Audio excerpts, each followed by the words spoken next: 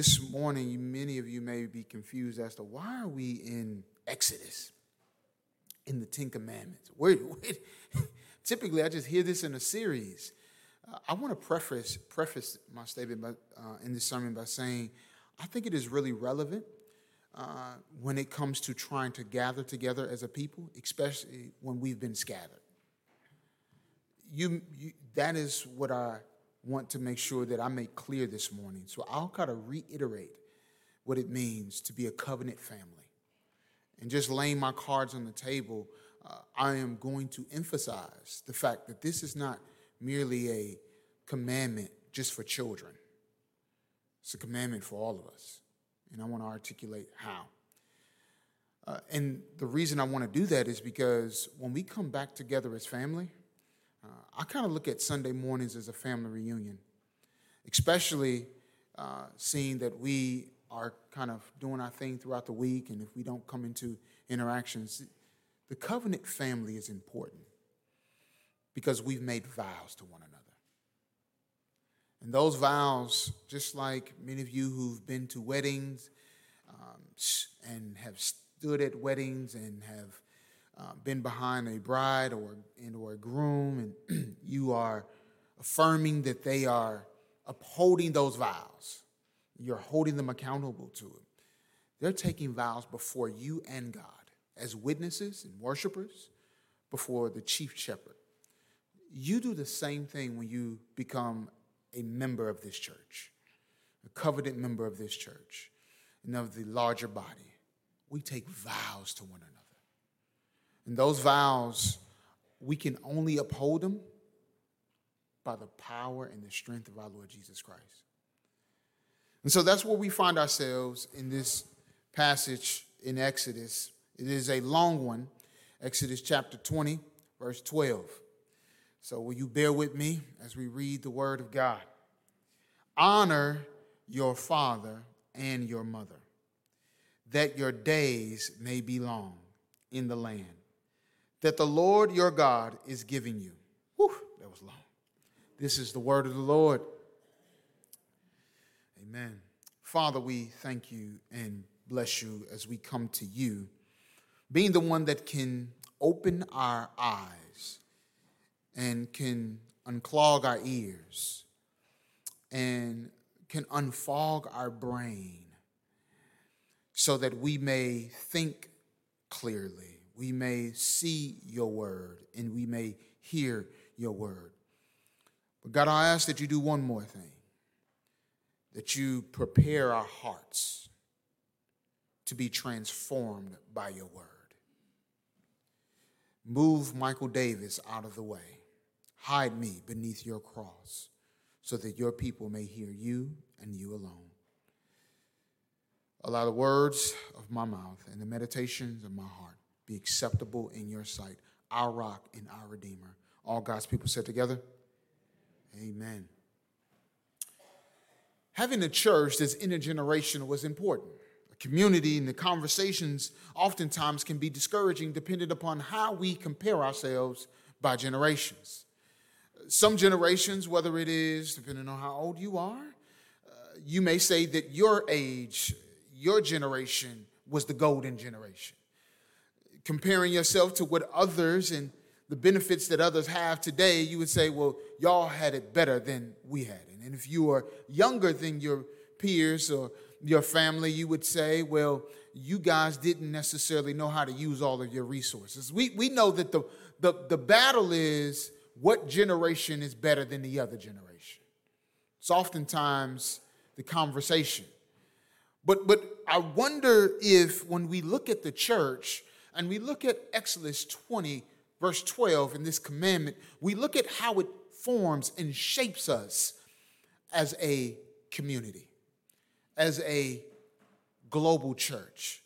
Because you got to remember that these laws were given not just to individuals, but it was given to a nation.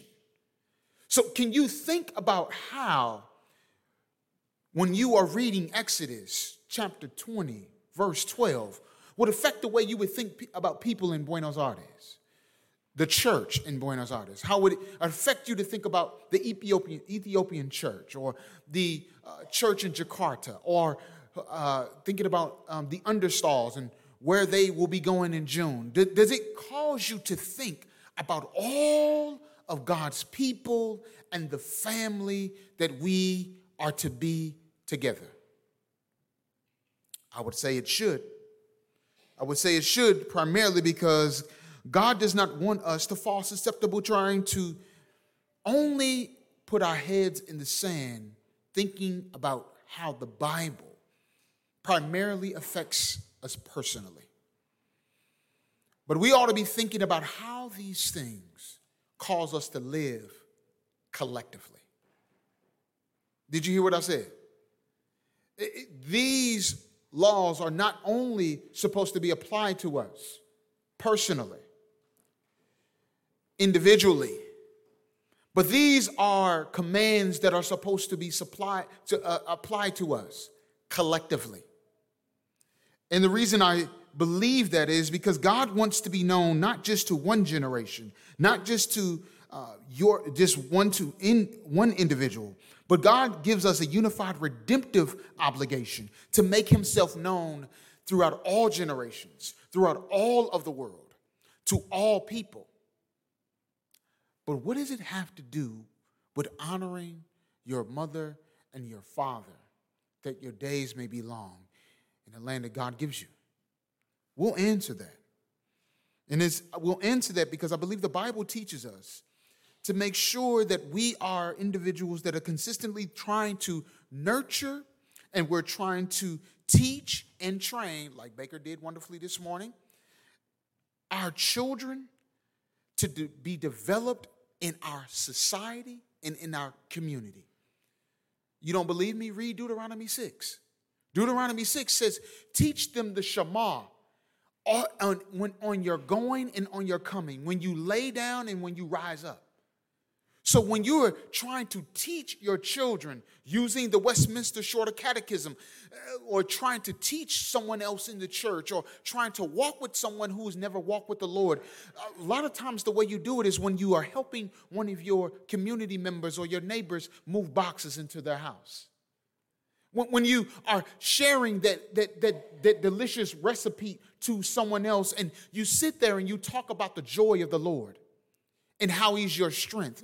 You share about the testimonies that you've had time and time again in your life, or what God has brought you through over the course of time, merely through your interactions with one another. What does it do? Your stories encourage each other. How do we understand it? I always like when we ask those questions, because I think there's Bible for that. Paul says in the book of Corinthians that we do it because, and the way we do it is because our afflictions are testimonies to other people, encouraging words to one another, to comfort each other. And that is important for all of us. Why? Because if we are to be a family, honoring one another, not merely biologically, but spiritually, I believe our spiritual lineage supersedes our biological lineage. And in doing so, we understand every relationship gives us wisdom, offers us guidance. It helps us dignify each other as human beings created in the image and the likeness of God. And then it also passes along a beautiful portrait as to how we ought to live together collectively as the church before the next generation. Every time I see a children's sermon, I think about the fact that the next pastor or leader of the church my son will be at, how I want them to be trained and built up, how I want them to be able to be loved by the church in order to nurture the church well, because they are the future generations. They are the ones that will continue to proclaim the goodness of our Lord Jesus Christ. And so here's the big idea, beloved. The big idea is God's promises. God promises an inheritance for his children to enjoy. So we need to do something. We need to honor God's covenant family. He gives his children promises to enjoy. So we need to honor the covenant family. I don't want to put you to sleep this morning. So if you could just say amen, shake your head, wave your hand, anything, let me know you're awake. So we want to do this with 2 points. We want to do this acknowledging that we need to dignify those who exemplify godliness. We need to pay attention to those that are in our community that are exemplifying godliness and encourage them. But then 2, we need to remember our prosperity is for God's glory. Just to set us up, and when I think about how we ought to look at commandments and these statements, Herman Ritterboss is known for his famous insight regarding the appropriate application of Scripture. He notes that in every imperative, that is, what we do for God, rest on the indicative, that is, who we are in our relationship with God. It was my seminary professor, Dr. Brian Chappell, who simplified it by saying this: what Christians do is based on who we are in Christ. This morning, as we dive into our text, that we need to note that the indicative is the promise. In fact, Paul notes this in Ephesians 6 in verse 2, where he says that this is the first commandment with a promise. Therefore, the inheritance and the imperative to this honoring your father and mother is accord to a promise. Why then do we dignify? We need to dignify those who exemplify godliness. It is because there are so many different things that we mix, that we put in and add to what godliness ought to look like. Beloved, if we were to be honest, over these last couple of years, we know the church has been so divided amongst political and social and other things that we've added those things to godliness. The Bible teaches us how to be godly. The Bible teaches us how to love and care for one another. And I believe the Bible says that we ought to love others as we would love ourselves. Those that are married understand that the Bible also teaches many couples to make sure that you would nurture one another as you would nurture yourself. I don't see any starving people around here. Therefore, I don't think we need to starve one another of love and godliness. Why does the passage start with honor?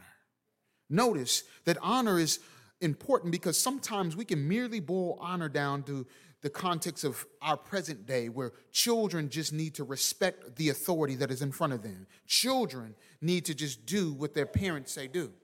Isn't it funny that this doesn't say children honor your father and mother? It just says honor. That being the case, why doesn't it just specify the children? Because all of us need to honor our father and mothers. But are those fathers and mothers, are they merely people that are connected to us biologically? I don't believe so.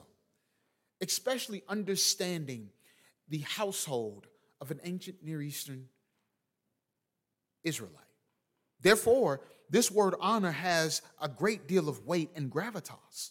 This gravitas allows us to see that the imperative is impressing upon the reader the importance of making sure that they honor their mother and father. But then also, it is this word that is used in so many different contexts where we see David in 2 Samuel 23 and 23 making sure that he honor. Israel honoring their prophets in 2 Samuel 9 and 6. A good man is recognized as one who honors the Lord, Psalm 15:4. But we also know that it is expanded upon this version of this command by which we see in Deuteronomy 5:16, where it is, honor thy father and mother as the Lord your God commanded you, that your days may be long and that it may go well with you as in the land that the Lord your God is giving you. So then, beloved, we also need to understand and believe that honoring your parents or spiritual leaders is directly connected to the fact that you understand that you honor people who exemplify godliness. You honor the individuals around you that exemplify godliness. I still don't seem to make you all believers of it, so let me continue. You might remember that when in Genesis chapter 5, verse 3, where Adam fathered his son in his own likeness and after his image. This does not mean that Adam created his son. But however, what it means is the term is to acknowledge that the parent is a covenant representative that is imaging God to that child in order for that child to honor the Lord. If you were to know and understand what it meant, reading certain scholars like John Walton, for those that like to read, an Old Testament scholar who says honor is given to those as a representative of God's authority for the sake of covenant preservation. Listen, there is something that we need to understand that is at stake, and that is that the parental figures and the spiritual leaders and those that rule as parents, there is this issue oftentimes where we don't represent the covenant to our entire family. Sometimes what happens is we represent other things. And so this is why I believe the nation of Israel, which was unlike any other nation, was solely to honor the one true God who created all things. I'm trying to lay something out, so if you would just follow me, and then I will explain further. But follow me as you hear, because when you think about the fact that God created a people and took a nation that was supposed to be different from any other nation to exemplify godliness, to draw people in to them, to draw people in to God, because there were so many different gods to be worshiped. Why would he be drawing them in to him? By the way that the nation of Israel honored one another. The way that they responded and loved and cared towards one another. I want you to see what that is saying, because this severity of dishonoring results in a death or a curse. When you look at Exodus 21:15, it says, whoever strikes his father or his mother shall be put to death. Deuteronomy chapter 27:16 says, cursed is anyone who dishonors his father or his mother, and all the people shall say, amen. I want you to say amen right now. Please don't go home and do anything crazy. Israel was a tribal society, and thus this social context helps us to see that the three levels of kinship, which is tribe, the clan, and the household, are important. This extended family, which shares in the land, was the basic unit of Israel's social structure, economic structure. The land tenure was a part of their economic structure, and the covenant relationship was also central to who they were. So with such social, economic, and theological importance attaching to the family and the role of the parents, that's crucial. That is very important for us to take into account. Some of us know from experience or connection to anyone that cannot be their biological child, meaning that if you had to adopt or you had to foster, this would actually be so much more applicable because you're taking in someone that has no biological connection to you. And when you do, you raise them up and train them up in the nurture and the admonition of the Lord. But it doesn't always apply to a child. If it is a person that's homeless and that you take them into your home, you make sure that you exemplify godliness to them as well. Anyone who stops by for a meal, if I was a pastor, just stopping by and one of y'all let me sleep in your bed that you had, there's extra. You want to exemplify godliness, and I want to dignify the godliness that I see exemplified in your life. Why is that, beloved? I believe because today, the honoring one another in the covenant family is at stake. I really do. I believe, beloved, is at stake because our unity is not connected to the reason in which we ought to be Christ-centered, but it is attached to so many different other things. Whether that be our wealth, whether that be our security, whether that be our safety, whatever it may be, I want you to think about, what is it that I cannot live with? What is it that someone else cannot tell me to do or I don't want to give up? Let me tell you something, beloved. I think Jesus teaches us to live a life with our hands wide open. I love when we do the benediction and receiving, but I also would like for us to think theologically in when we do the benediction, not only are we receiving, but this is a picture of us having all of our hands open and not closed because we are giving. Giving what?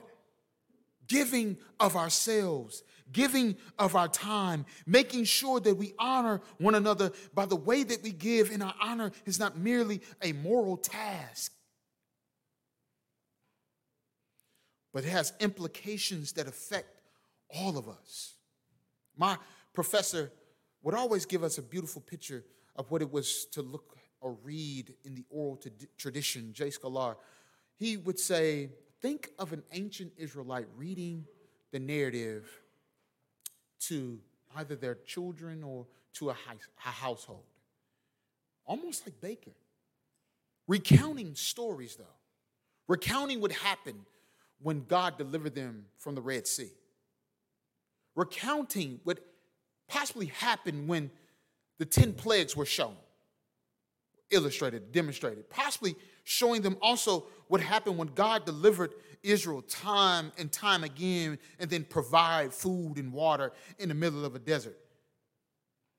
I mean, you would think about all of the stories. I have people in my life, mentors, who share the same story that I've heard several times, that I can recite it back to them. Some of y'all got those people in your life? I'm like, yeah, I heard that before. And they just they do not hear me. It's going complete mute, and they continue to tell me the entire story like I've never heard it before. But the beauty of it is that story connects me to them. It reminds me of what they've been through and how they gotten to where they are now. Church, we need to share stories of what has kept us here so long, what has caused us to be the church. When Jesus died for the church and gave his life, why it didn't fall apart when people were being persecuted. Why is the church still here today? Why is First Presbyterian Church right here on the corner and been here so long and has been established in this community? Why is it here today? It is to show honor to the generations past, honor to the generations now, and honor to the generations to come, all for the glory of God, all because they exemplified godliness, all because it means something that is supernatural, that is outside of their ability to be anything but Christians empowered by his Spirit to love one's neighbor. So we ought to take our cue from generations past, present, and future to continue to advance the kingdom agenda. Younger generations honoring their covenant brothers and sisters and covenant cousins and nephews, etc. The language we can use, all because we are good stewards of what God has given us. And this is how one can honor them instead of being hypercritical of generations. We could be very encouraging and using the words of encouragement to remind us of the promises God has given us. That is how we dignify godliness. Does that make sense? Amen, somebody. Not only do we want to do that, because I can continue to extrapolate on that, but I want to go to my next point where we need to remember our that our prosperity is for God's glory. So if you honor your parents, your spiritual leaders, your mentors, your elders, your deacons, etc., what does the personal longevity mean? Why does he say that it will go well with you? Why does he talk about living longer? Well, according to Jewish scholars, what we need to understand is that this does not necessarily apply merely to personal longevity. Instead, in the ancient Near East, the legal documentation made children's right to inherit their parents' property contingent upon honoring them by providing care. Even the right of future generations of Israelites to inherit the land of Israel was from the way that they honored their parents. But this applies, right? This applies to us, right? The things that we pass on to our spiritual children, the things we pass on to our biological children, the things we pass on to every single individual, it doesn't necessarily have to be monetary. I know a lot of people, and see, I experienced this. My mother passed away when I was 26 years old. And I experienced when we start talking about where is the insurance money. I experienced when my own family, who a lot of them were not walking with God, were asking and inquiring about those things. But you know what my mother passed down to me? That no one else can ever give me besides God? That is to know God. See, I didn't grow up in a Christian household. I didn't have my father and my mother reading me stories and catechisms. In fact, I had everything that was opposite of that, telling me to walk away from God. See, when I was a teenager and my mother randomly wanted to start going to church, God did something in my heart when I went to one of those little youth retreats. I like to say it, as some of my Baptist brothers and sisters said, it's like God turned me around and put my feet on solid ground. I didn't come back the way that I came. I was changed in Jesus' name. And the reason I know that I was changed is because the way that I began to proclaim about who I knew. And that was God. Remember, it's not so much the imperative, it's the indicative. Who I'm in relationship with.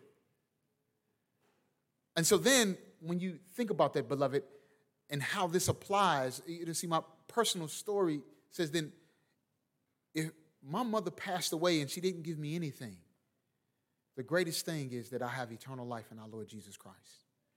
Because she just wanted to start going to church on a Wednesday night. And beloved, I want to tell you that we as a church, we need to care for each other. I can't say that enough. We need to care for each other even more since we've been scattered for over 2 years. We need to care for each other even more, seeing that the global church is being persecuted. We need to care for each other more, seeing that people are walking away from the faith day in and day out. Some because of church hurt, some because things have never been explained to them the way they need to understand. See, beloved, we need to care for each other more. We need to reflect on how we ought to bring God glory in our Sunday school teaching. See, we need to honor our Sunday school teachers. We need to honor our elders in our church. We need to honor our pastors, our student leaders. We need to honor those that come and bake the pies and the cookies and those that make. I've been down in that cafeteria and I've eaten some wonderful food. So I just want to honor the folks that make that food. Amen.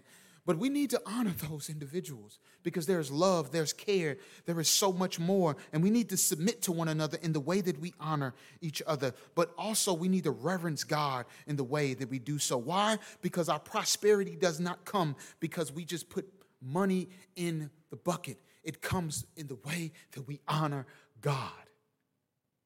Our prosperity, our fruitfulness comes in the way that we bring honor to God for His glory, for His kingdom, for His people. It is not about us. It's about Him. It's about His universal church, making sure that we are looking to the covenant family to flourish before the entire world. Look, the church, the people are looking at us, church. The world is looking at us. The world is making critiques of us. The world is calling us out. The world is making notice of how we are not unified. The world is talking about what we're doing. I don't care what they are saying. All I care about as a shepherd is that we make sure that we love one another, that's deeply embedded within this, not selfishness, but selflessness is embedded in this. Why? Because when you look at Leviticus 19:18, it's connected to the fact that what we must do is love our neighbor as ourselves, prioritizing others over ourselves. It's Philippians 2 tells us the same thing, where we ought to look to our own, not to our own interests, but to the interests of others. Why is that so important? Why does God give his life? Why does he lay it down? Why do we preach this gospel time and time again? It's because God is trying to make sure that we as a church honor him and dignify his people in everything that we do. My kids, oftentimes they struggle with this. They certainly don't honor me a lot of times. But one of the things I have to remind my children of is whenever they get upset, whenever they make things about themselves, I ask them, who are you prioritizing? Is it you or the family? Is it about you wanting to go here, or is it about what the family collectively wants to do? Sometimes I have to ask myself that. Michael Davis, is it about you not wanting to change a diaper right now? Or is it about you being exhausted, or are you prioritizing your family? I believe the Bible teaches us to make sure that we prioritize God's family in the way that we worship and love one another. And one of the best examples of this is one of my favorite examples, and that is I love jazz music. If you love jazz music, there's a jazz vocalist. His name is Gregory Porter, and he's phenomenal. If you love Nat King Cole, I would say he's the Nat King Cole of our day. But we went to a concert at one time, and we've seen him several times, and he shared a testimony. I didn't know that he was walking with the Lord, but he shared how his mother was a Methodist preacher. And around Thanksgiving, and if you know anything about Michael Davis, I love Thanksgiving. I love food. I love to eat. That's why I always eat with your pastor. I don't do anything else, but eat with him. But what he said his mother would get together around the table, and she would make this entire spread, and she would gather the children around. He had 8 brothers and sisters around this spread, and they would hold hands and begin to pray.